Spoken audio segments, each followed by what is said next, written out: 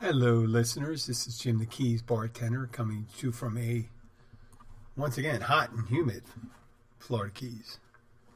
It's beautiful down here. The wife and I went to the beach yesterday in Marathon, Florida. The only I know if I get any listeners here eventually, a sizable listeners, I'll be giving away all their secrets. But one of the best beaches in the Florida Keys, Sombrero Beach, which is open to the public, was hopping yesterday. When I say hopping, it wasn't a lot of people, but it was beautiful. It was breezy, the intermittent clouds, not too much. It's just a lovely day to go for a ride. This is what we do. We get up, we have a little late breakfast, take our time. With the daughter getting a little older, we don't, sometimes we take her, sometimes not. A teenager, she's not always in the mood to be hanging out with her parents. But we're watching a dog for a friend of ours, and she stayed home and watched the dog, so we didn't want to, it's a white dog, a little white dog, a Maltese, and we didn't want to get it all, put in the shade, and it's just too hot out there for a dog. But we had a wonderful time and ate at a nice Bayside restaurant called Porky's, and went to Sweet Savannah's, an ice cream shop. But there's nothing like it when you're living in the Keys. You need a reminder every so often of the natural beauty that you're surrounded by. And you can go for a ride, you go and you get Overseas Highway, you see the azure blue ocean on one side. I hesitate to pick another variety of color for the Bayside, but you're surrounded by it. It's just beautiful. And it's a nice, relaxing ride when it's not that crowded. And it seems like when the weather starts getting really nice, that's when it's the least crowded. We get a couple months ahead of us where we're really going to take advantage of it. We grab our chairs, we go down there, and we chill for a couple hours, and then we turn around and come back. So we had that. We had a nice weekend at the restaurant. Mainly, any vacationers are mainly people from Florida. We got some people from outside Florida. We did have, late Saturday night, later on Saturday night, we had some Norwegian people. I'm speculating they were Scandinavian or something like that. And one of them seemed to be getting ready for his trip to Valhalla because he was drinking like he was going to be dying. I mean, he first started, I forgot what he first had the first time. Well, they first started out with 3 of our drinks from our drink list. Keys Teas, which is like a Long Island tea. Instead of triple sec, we put in key lime liqueur. That's the only difference. So then he went to a couple Patron shots, a couple Fireball shots, some Jägermeister shots. They weren't driving. Only one of the people were driving, and that person was done after they had like 2 drinks. And they were relatively close by. But the guy was mixing it up. Really, if you ever had Jägermeister and then a kamikaze with lime juice, that kind of really doesn't mingle well in the party. It's like having a couple Israelis show up at a small gathering of Nazis. That's what it's like in your stomach when you mix the wrong shit together. And the guy seemed to be asking, so he had tequila, he had Fireball, which is kind of like a whiskey, and then, what else? The Jaeger, which is a mixture of some kind of weird botanicals from Germany. So vodka, Russian vodka and German liqueur. There you go. And some American shots, and then throw in the Patron, little Mexican I said to the guy, I said, well, he wanted another shot. I said, well, if you're going to go all out, you might as well have some Screwball peanut butter whiskey. That'll probably really go well inside that stomach, too. I mean, they start out with a Keys tea with key lime liqueur and all the other ones, which is, effectively a Long Island. It's just that your stomach becomes almost like a petri dish. If you were a kid, you would take a bunch of chemicals and not think about what they're how chemically reactive they are with each other. But as adults, you think, well, I'll drink some sour stuff. I won't drink a lot of milk. Or I'm going to drink a lot of sour stuff, and then I'm going to drink a lot of milk and see how that works out.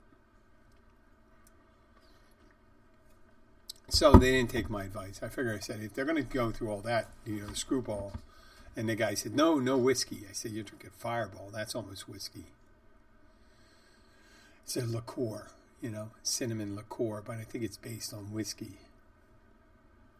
Or should be. Well, like I said, most of the traffic we had in the restaurant were people from South Florida, some people from outside the region, and most of it came in, at least in the evenings, in the last hour.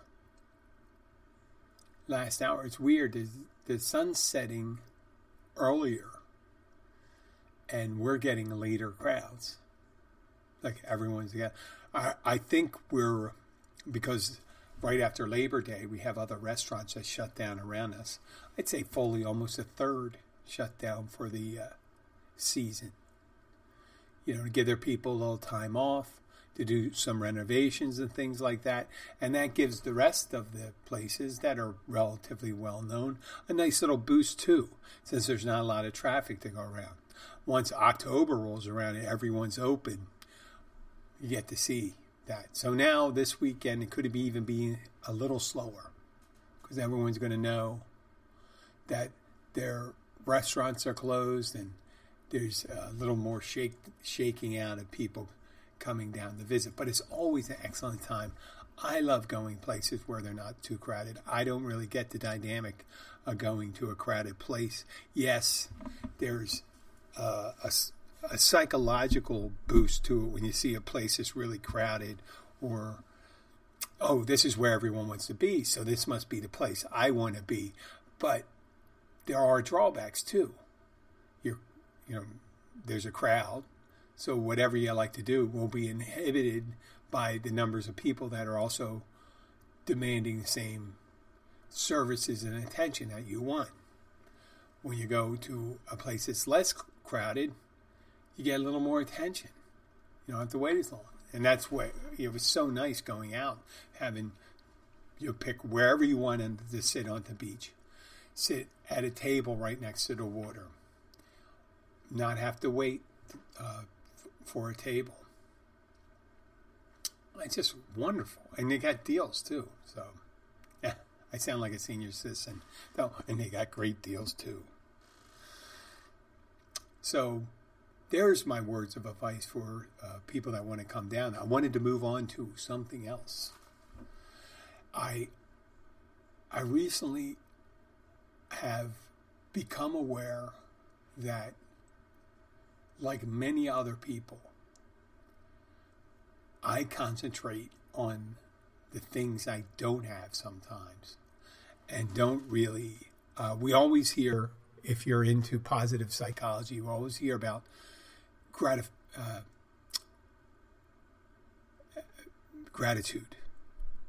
I was going to say gratifying, because gratifying could mean something else. You could gratify yourself, and that's masturbation or anything like that. But I'm talking about gratitude, not gratifying yourself. And if we are looking at Facebook or Instagram or TikTok, and the people with the biggest feeds are people with things interesting to show. They go to interesting places. They eat at interesting places. They wear wonderful clothes. They travel in style. and they have a big following. And you have all these people, and there's Instagram and Facebook and all these social media are clearinghouses for people that have these lives that appear to be wonderful. Now, I say appear to be. I'm not suggesting that their lives aren't wonderful, but they just appear to be wonderful. And we have a tendency, or I have a tendency, to measure my life against what someone else is. So if someone is driving a Maserati, I wonder why I'm driving a Volkswagen. How does that person that much better than me? Do they deserve that? Don't I deserve that? And that's maybe not the right question. Right? It's not whether the person deserves that. Look at what I got. Look what I have. I do this at least once or twice a year. We're only 130, 140 years away from having indoor plumbing. 140, 150 years ago. And having, when I say indoor plumbing, I'm saying not having to go for some other place for water. Have to travel to a well outside the house. Have to travel to another building separate than your direct domicile to use the bathroom. Having the ability to take a warm shower. Central heating and central cooling. Relatively being able to get emergency services quickly. Meaning go to emergency room, doctor, medicine. Medicine. Really wasn't much medicine. Excuse me, I'm going to pause this show for a moment while the dog freaks out. That little dog you heard barking was Henry.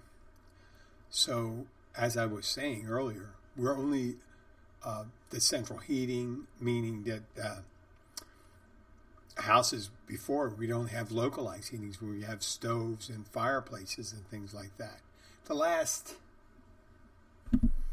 let's say, 150 years. And that's in the best of homes, right? And you'd wake up and 200 years ago, you did not have access to a hot shower unless you were in highest percentile of the elites. You'd wake up the cold water. You'd have to stoke the stove, get it started with a little kindling. Heat that up if you wanted to make anything. Get some hot. It was usually cold grub in the morning. Making breakfast was a luxury for some people. It was, cold meats, still bread. Bread used to be a thing you would buy once or twice a week. And most of the bread was pretty hard at the end of it, right before you bought your new stuff. A large share of people's incomes went into their housing and their food. Forget about education and vacation. There was no vacations a couple hundred years ago. There was not. There were some people that, obviously there were some people that had vacations, but by and large for a majority of public, there wasn't a vacation. There wasn't poorer people didn't dine out. Poor people didn't dine out. Now we have fast food places specifically made for people with fixed budgets. The Golden Corral prides itself. Even though I'm not, and I'm sorry if they advertise on this show, if it's one of the advertisers, but is not considered haute culinary cuisine, high cuisine. It's not. It's a trough of food where people can get unlimited amounts of food that's full of fat and salt to make you think that it tastes good. And you eat it, you pay one fixed price and get whatever you want. They didn't have those things. they didn't have your selection. They had whatever was on. You know, restaurants were primarily, excuse me, restaurants were primarily for travelers and things like that. It wasn't for people, except in the very biggest cities, and for the most elite, there was only a couple restaurants really. It wasn't the things you see in stores. There were basic necessities out there. There were apothecaries, which was the drugstore. There was a bakery, right? And yeah, sometimes they sell cakes and donuts and stuff like that, but a lot of people didn't get that. You didn't have a disposable part of your income wasn't for sweets. It was for the basic food stuff. Whole countries collapsed when their major crops failed. The Irish potato famine. That was when the fungus got into potatoes and destroyed the whole stock of the whole stock of potatoes that people based a majority of caloric intake on of Ireland in the early 1800s, around the 1830s into the 40s. A lot of people starved and a lot of people emigrated from that. Nowadays, you have the option when something happens here in the United States or someplace, there's a blight. You have the opportunity to ship food someplace or get replacement for other food. You got oatmeal. You got rice and beans. I mean, food you never heard of before.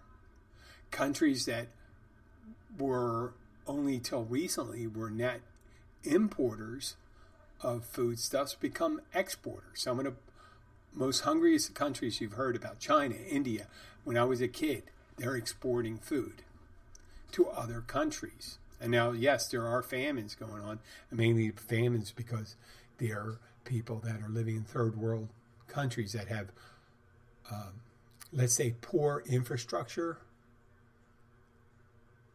and a much lower standard of living. But in countries like in Europe, they're facing the winter. They're concerned about the winter being very cold because of the Russian-Ukrainian war. I haven't spoke about that in a while because obviously there's better resources to talk about that type of news. But it gladdens my heart to say the Ukrainians are on the offensive and they're doing very well. But that doesn't change the fact that Russia is a major supplier of oil and gas to Western Europe. And Western Europe's concerned that it's going to be a very cold winter. But, in most wars and things like that, people ration things. They have the opportunity right now, Europe and stuff, to break the hold that the Russians have on being their primary gas supply and oil supplier. They can start thinking alternative ways to get around this, or they can just be beholden to the Russians. But you really didn't have that option before. People had trees, and fortunately you had access. If you had trees, you had wood to use as fire, and then coal. But you had to have access to that. And once they stopped, if someone refused access to any fuel or water, like the well, you'd starve. But right now, if you think about it, the poorest of people go on vacations sometimes. Sometimes they go on vacations. I mean, and the middle class is larger than it's ever been. They always talk about the widening gap between the very rich and the very poor. I think the very poor have been very poor for a long time. The gap has gotten because the number of people that are very rich. It used to be a really small group, and it's like a group of people are garnering, or maybe there's so many people that it seems like a lot. Maybe there's only a couple million of the super rich out there. And then you have the upper class and all that down, and people always envying people at the top. They're always envying this one. Look at this house. This house has 5 different pools. It has a maid's quarter that has 4 rooms and 5 bathrooms. It's a maid's quarter. So they always show these houses and how amazing they are. How comfortable would you be walking through a house, where you have one room has, 10,000 square feet in it. 100 by 100. You have a room 100 by 100. What are you going to be doing with that space? Oh, I entertain a lot. Yeah, okay. You have a space that could fill with 200 people.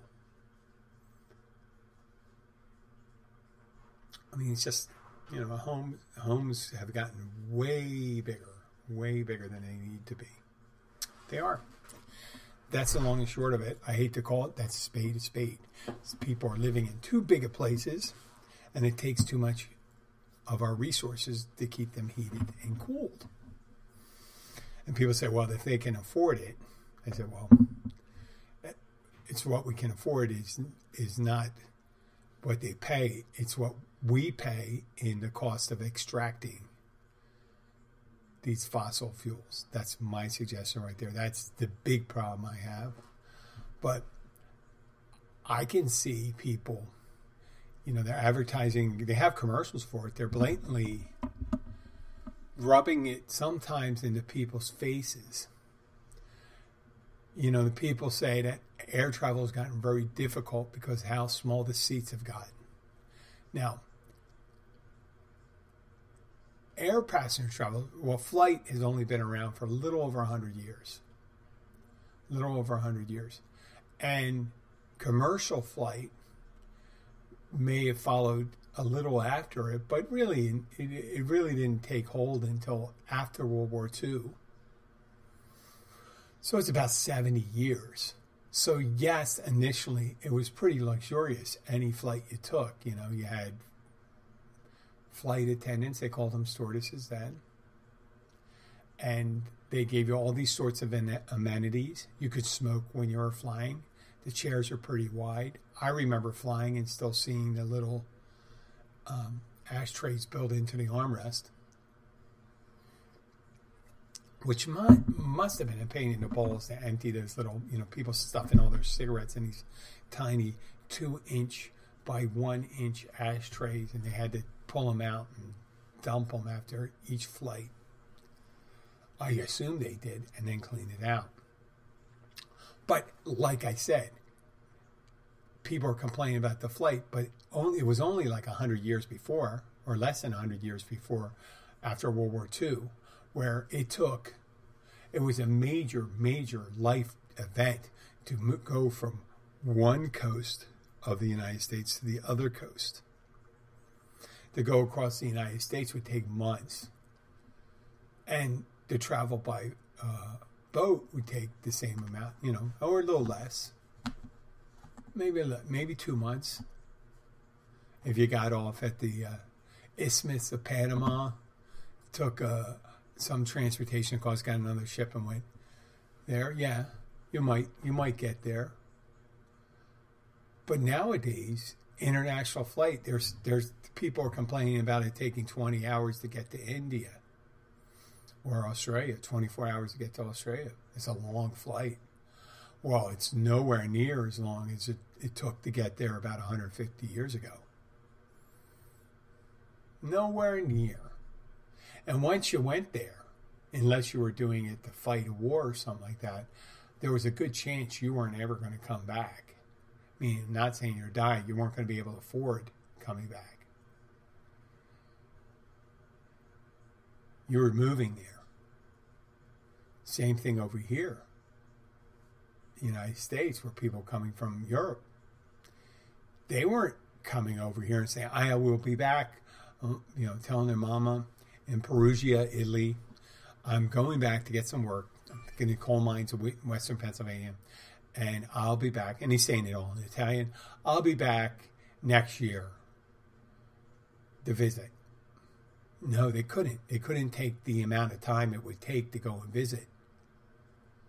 It would take them, a week and a half, maybe 2 weeks, 2 weeks to get across the ocean. And then, it it would take you. It would be over a month of traveling by boat, and then, whatever time you spent there. So there wasn't even going visiting people in the old country. I have friends that work, they're Mexican, and they work in the business, and they have their relatives that come and visit them from Mexico. Stay with them for a week or two. And they are not, I'd have to say, economically, they're lower middle class. But they have the option of having their relatives come and visit them. That never happened before. When some people left another country, they never saw their family again or their town. And that's just a couple things. The idea of going on vacation. You can go to places and say, boy, I wish I could stay at a really nice place in Rome. You see these beautiful hotels and things like that. But you can still go to Rome. You can swing Rome. You can still swing Paris. Right now, it's only 1/100th of, let's say, a middle-class person's income to get a round-trip ticket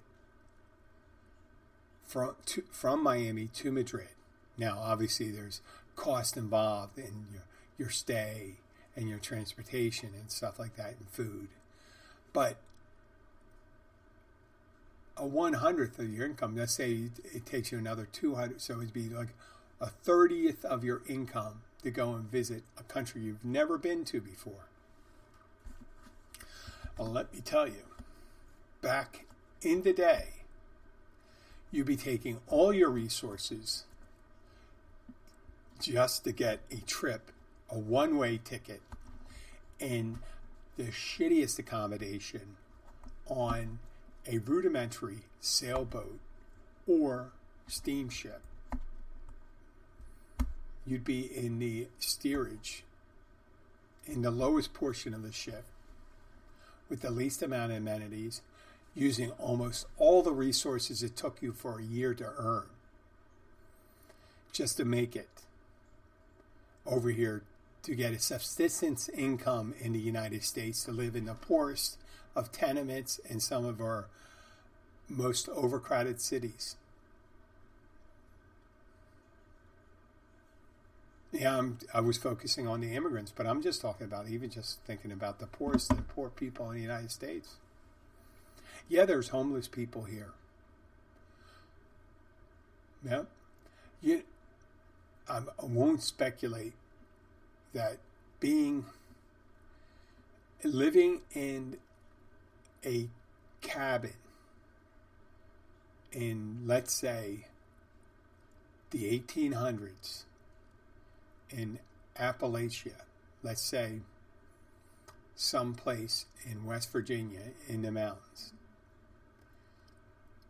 I would wager that the person who is homeless on the street here gets more hot food, access to running water. Obviously, there was no access to running water. It was just streams and wells. And probably more access to showers and getting their clothes cleaned than the person that lived in a cabin in Appalachia. Now, is this compared to other people living in a cabin in Appalachia, was definitely better than being homeless in Appalachia.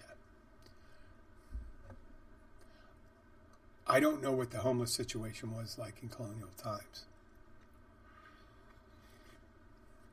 I don't think a lot of people really could get away with it back then, living on the streets with, just getting food from people. There wasn't a large group of people to supply them with food, the poorest.